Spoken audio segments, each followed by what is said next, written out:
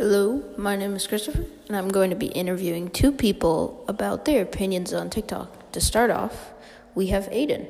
What do you think about TikTok?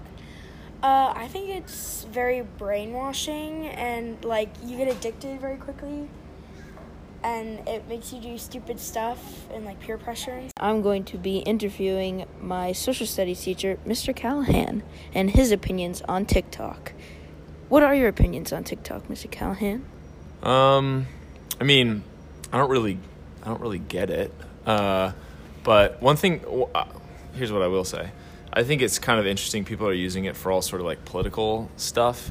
I've seen ones about the different candidates, or I saw one the other day about somebody explaining the difference between $100,000, $1 million, $1 billion, and $212 billion or something like that, using grains of rice.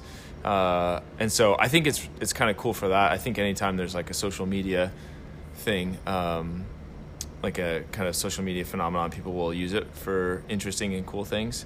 But sometimes I wonder about privacy and who owns that information, and I worry that students might be worried about what they put on there years from now. But I trust my students, and for the most part. That last interview was Mr. Callahan and his opinions on TikTok.